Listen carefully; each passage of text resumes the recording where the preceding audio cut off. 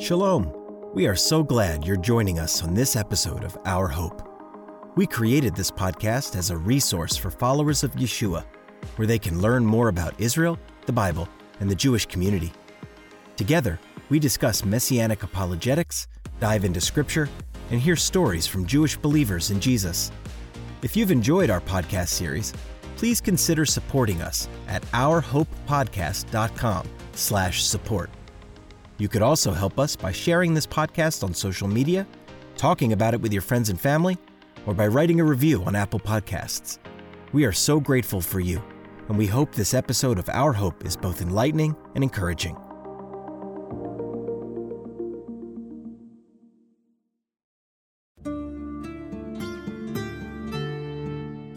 Welcome to Our Hope, a production of Chosen People Ministries.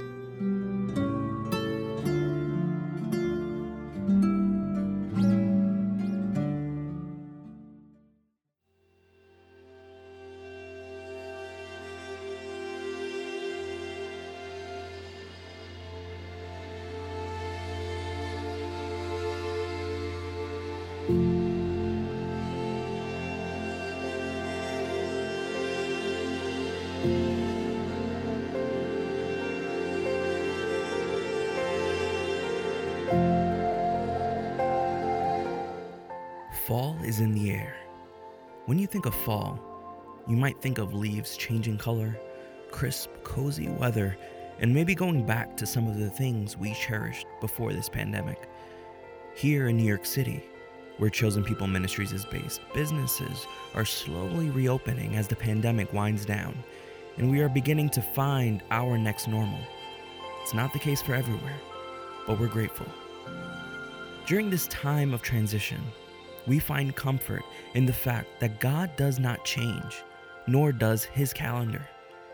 With the fall feast just around the corner, we wanted to share some stories with you which focus on the hope found in these holy days because of our Messiah.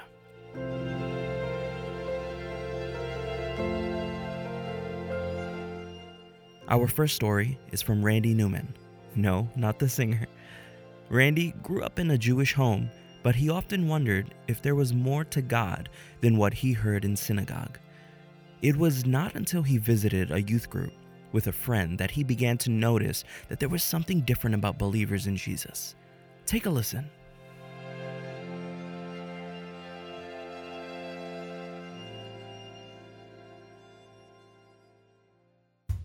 Really, this is what knowing God is about? You gotta do this, you gotta do this, you gotta do this, you gotta wear the right shoes. That's what God is concerned about? It'll drive you crazy. Can I choose the background music?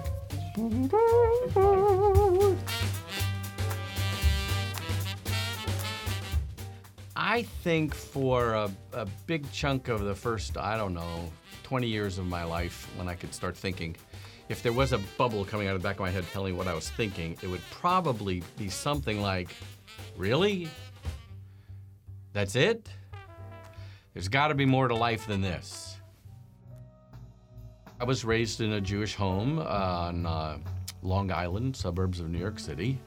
And our family was very strongly culturally Jewish. We went to Hebrew school, we learned about Jewish culture, we learned about participating in Jewish worship. I love the music, I love the sound, I love the prayers, what they meant. And I really wanted to learn all that I could about it because it was so pleasant and it promised to connect me to God, and yet it never did. It was always a disappointment.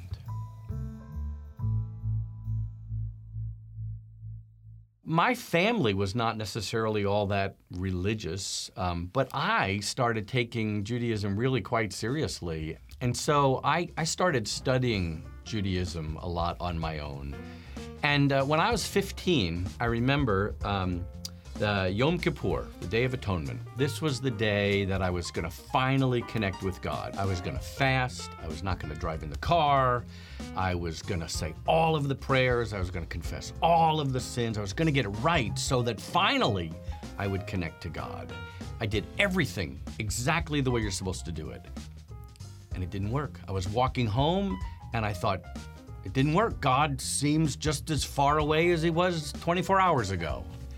And I was walking along and I looked down, I was dressed up in a suit and I wore dress shoes and I went, oh no, you're not supposed to wear leather shoes on Yom Kippur. That's what the rabbis taught. And I thought, that's it. That's why it didn't work. I wore the wrong shoes.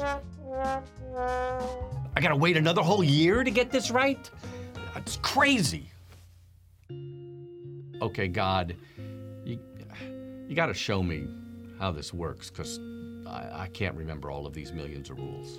This friend of mine invited me to go to his church youth group. I thought, I'm Jewish, we don't do church anything, we don't do church youth group. He said, listen, it's not a religious thing, it's just a fun thing. High school kids from our church get together, we do lots of fun things. And he said, the girls are cute. So I said, okay. So we're on this bus and we're going to the beach, and some guy gets up at the front of the bus and says, hey everybody, quiet down, we're gonna pray. And he prays that the bus doesn't break down, that we have a great time at the beach, and that nobody gets badly sunburned. And then he says, in Jesus' name, amen. And I thought, these people are crazy. You don't bother the Almighty with things like sunburn. They talked a lot about knowing God. They used this phrase about a personal relationship with God, and they prayed as if he was right there and that they knew him. But I had to keep pushing it off because, no, I'm Jewish. We don't do this Jesus stuff. First year of college for me was lots of fun, lots of parties, lots of beer, until this terrible, terrible night in the middle of my sophomore year. I lived in a high-rise dorm at college. I was up on the 6th floor, and I knew the guys on the floor, and one of the guys crashed through a window in a lounge, and he fell to his death. And it was so crazy, it was so upsetting. I remember sitting at his funeral thinking, okay, I can't just keep joking around, I gotta get some serious answers. And so I decided to read the Bible again.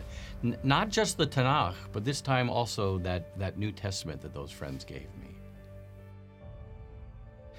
I thought it was gonna be this totally foreign Gentile book.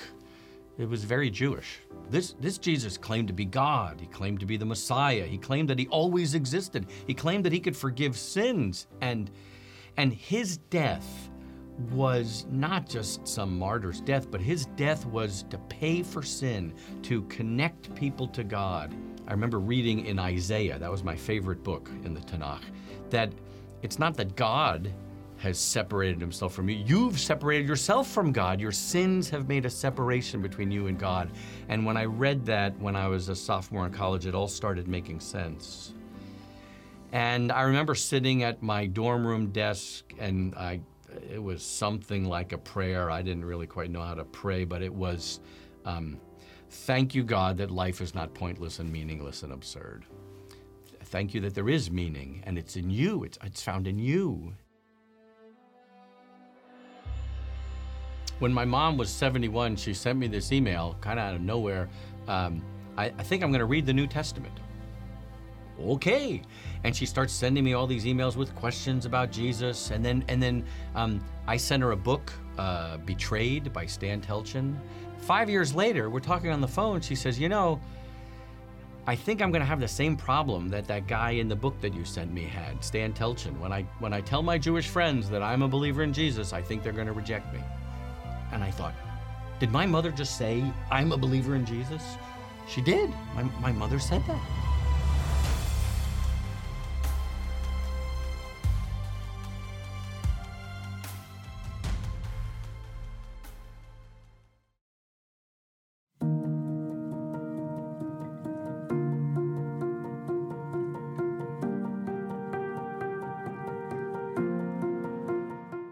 Through Yeshua, Randy discovered what Yom Kippur is truly about. The atonement that we have because of Yeshua's sacrifice. This sacrifice can atone for anyone's sins, even someone who we might think is beyond hope. This was where Scott Schwartz found himself when his parents kicked him out, homeless, addicted, and alone. But God met him at his lowest point and gave him beauty for ashes. This is his story.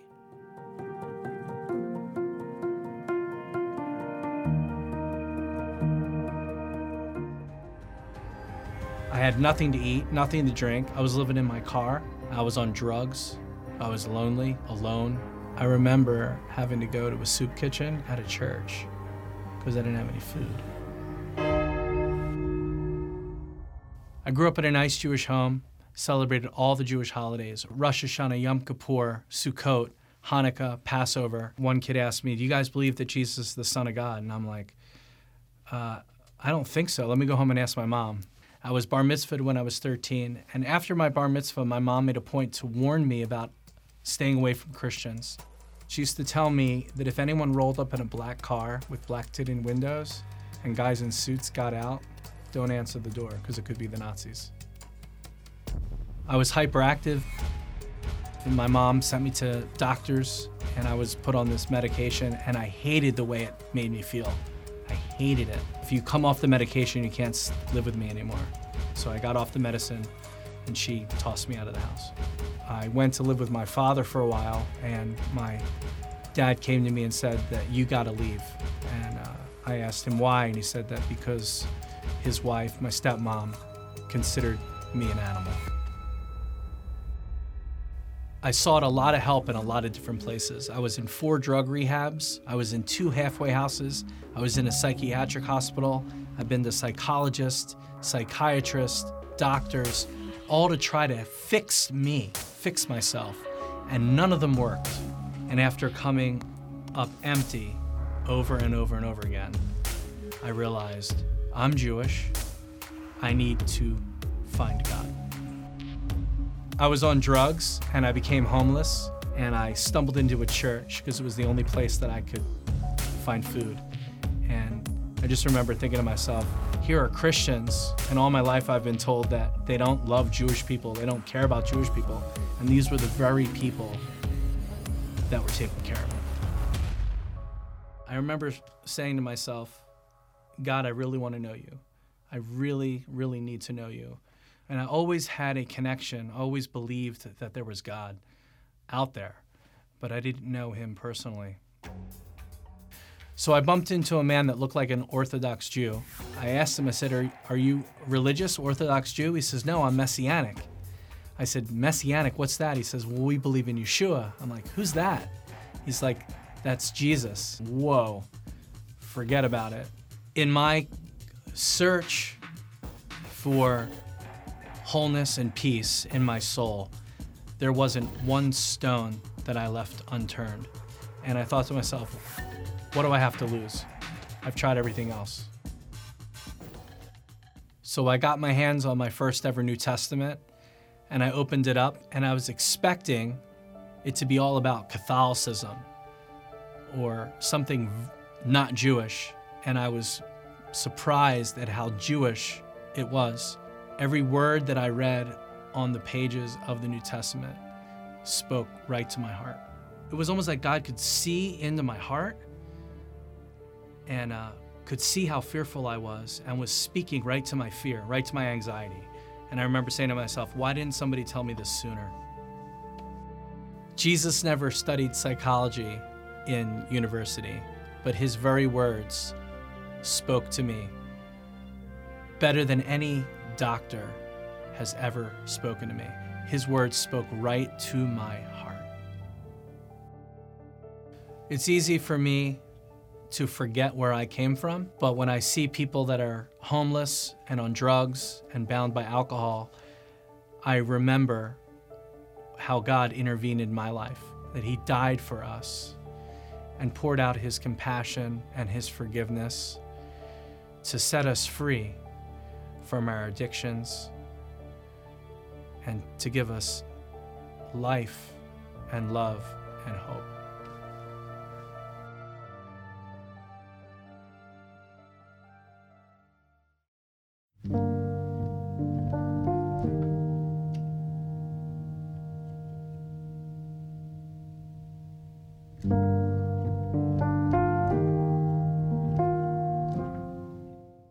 Because of Yeshua, Scott's life was completely transformed.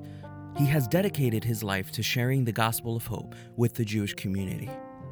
Scott understands how much freedom can be found when we decide to follow Messiah, the type of freedom that Diane Greenblatt desperately wanted.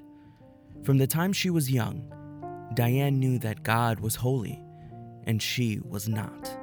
And so, she tried as hard as she could to reach his level. Listen to her story. Everyone is working their way up to God.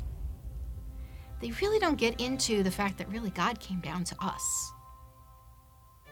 There was an explanation of Rosh Hashanah and Yom Kippur, and the Sunday school teacher had an actual scale, and she was demonstrating how we had this on the good side, this on the bad side. We had to make sure that the good side outweighed the bad side for us to be written into the book of life. 3rd grade, I'm 8 years old, I was petrified. Needing to please this God. Okay, I have to be holy, I have to be holy. You can't do it, it doesn't make sense. I would ask so many questions. Why are we doing this? What is the purpose? What's the meaning? Historical significance? If the good outweighs the bad, then I'm written in the book of life, but the holiday comes around the next year, so I'm only written in for that 1 year. The response was always the same. We're doing this because this is what Jews do. I also felt this emptiness inside of me. The need to be the best, perfectionist, living up to expectations, a lot of anxiety. And I was really good in my roles, whether it was a role of a daughter, a role of a student, wife, mom, trying to control things, my situations, people. If I can do everything, I don't need God. I was invited to a women's seminar. There was a woman who had a real potter's wheel, and she was molding a pot. She was focused on the scripture discussing, we are the clay, you are potter, we are all the work of your hands. If I'm the clay and God is molding me, he had a reason for it. I'm listening to the speaker, she's seamlessly weaving the story, the scriptures from the Tanakh to the New Testament, all throughout. Everything from childhood are just like flooding into me, questions, the questions that I would hammer away as that child. And God gave me such a supernatural oomph, desire, hunger, ability to all of a sudden research. And I'm digging and finding all sorts of fascinating things. Talking to some rabbis, I would ask questions, and the answers would drive me to scripture because to me they felt somewhat incomplete. Many in the Jewish community don't receive the New Testament as something for Jewish people. So much has been done in the name of Jesus. It's just accepted, this is what we do, this is what we don't do, this is who we are, this is who we're not. Jesus, Jews, it just doesn't connect. If you're a culture that has been so persecuted and you're holding on to something so tightly, it makes you dig in your heels and make sure that you retain that ethnicity even stronger. And I don't even know what I was looking for, quite honestly. But in all my delving, I started to see that it's not this separate book. It actually is seamlessly connected to the Tanakh. Everything flows. All the blood sacrifices in Leviticus, and again, coming back to Rosh Hashanah and Yom Kippur, what the holidays signify, all that was leading up to Jesus. He's the final sacrifice. Atonement is a covering. He removed my body of sin. He took that upon himself on the cross. And then he gave me his righteousness. And at that moment, it was crystal clear. Everything was hitting me and I was crying. My sin, past, present, and future, is forgiven. That's freedom. The shackles came flying off. I was just given a whole brand new identity. I am holy. I am forgiven. I am righteous. I am his beloved. To give control that I've never really had away to a God who not only is he in control, he's sovereign. He is in complete control of every molecule on this planet, including me. It's not this gritting my teeth trying to please this distant holy God. It takes the pressure off of me because it's not about me. I'm free to live. I'm free to walk. I'm free to do. I'm free to let other people be who they are. It is exciting. I have a purpose. My purpose in life is to live for God. I know who He is now, and every day I'm learning more and more and more who He is. Follow His leading. Enjoy Him forever.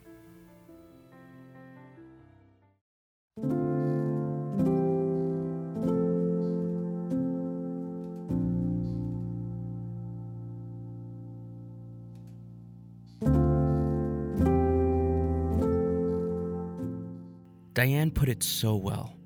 When we are covered by Yeshua's sacrifice, it takes the pressure off of us to be perfect, and we have the grace to get up and try again every time we fail.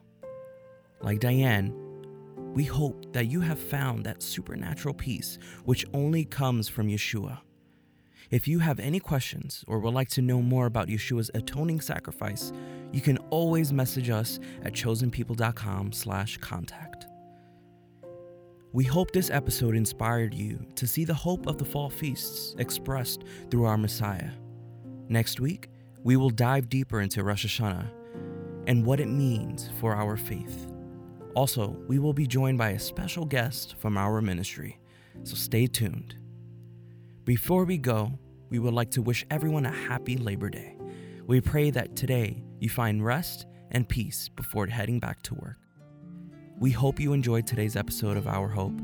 This episode was made possible thanks to Dr. Mitch Glazer, Nicole Vaca, Grace Sweet, Kyron Bautista, and I Found Shalom in partnership with One for Israel. Until next time.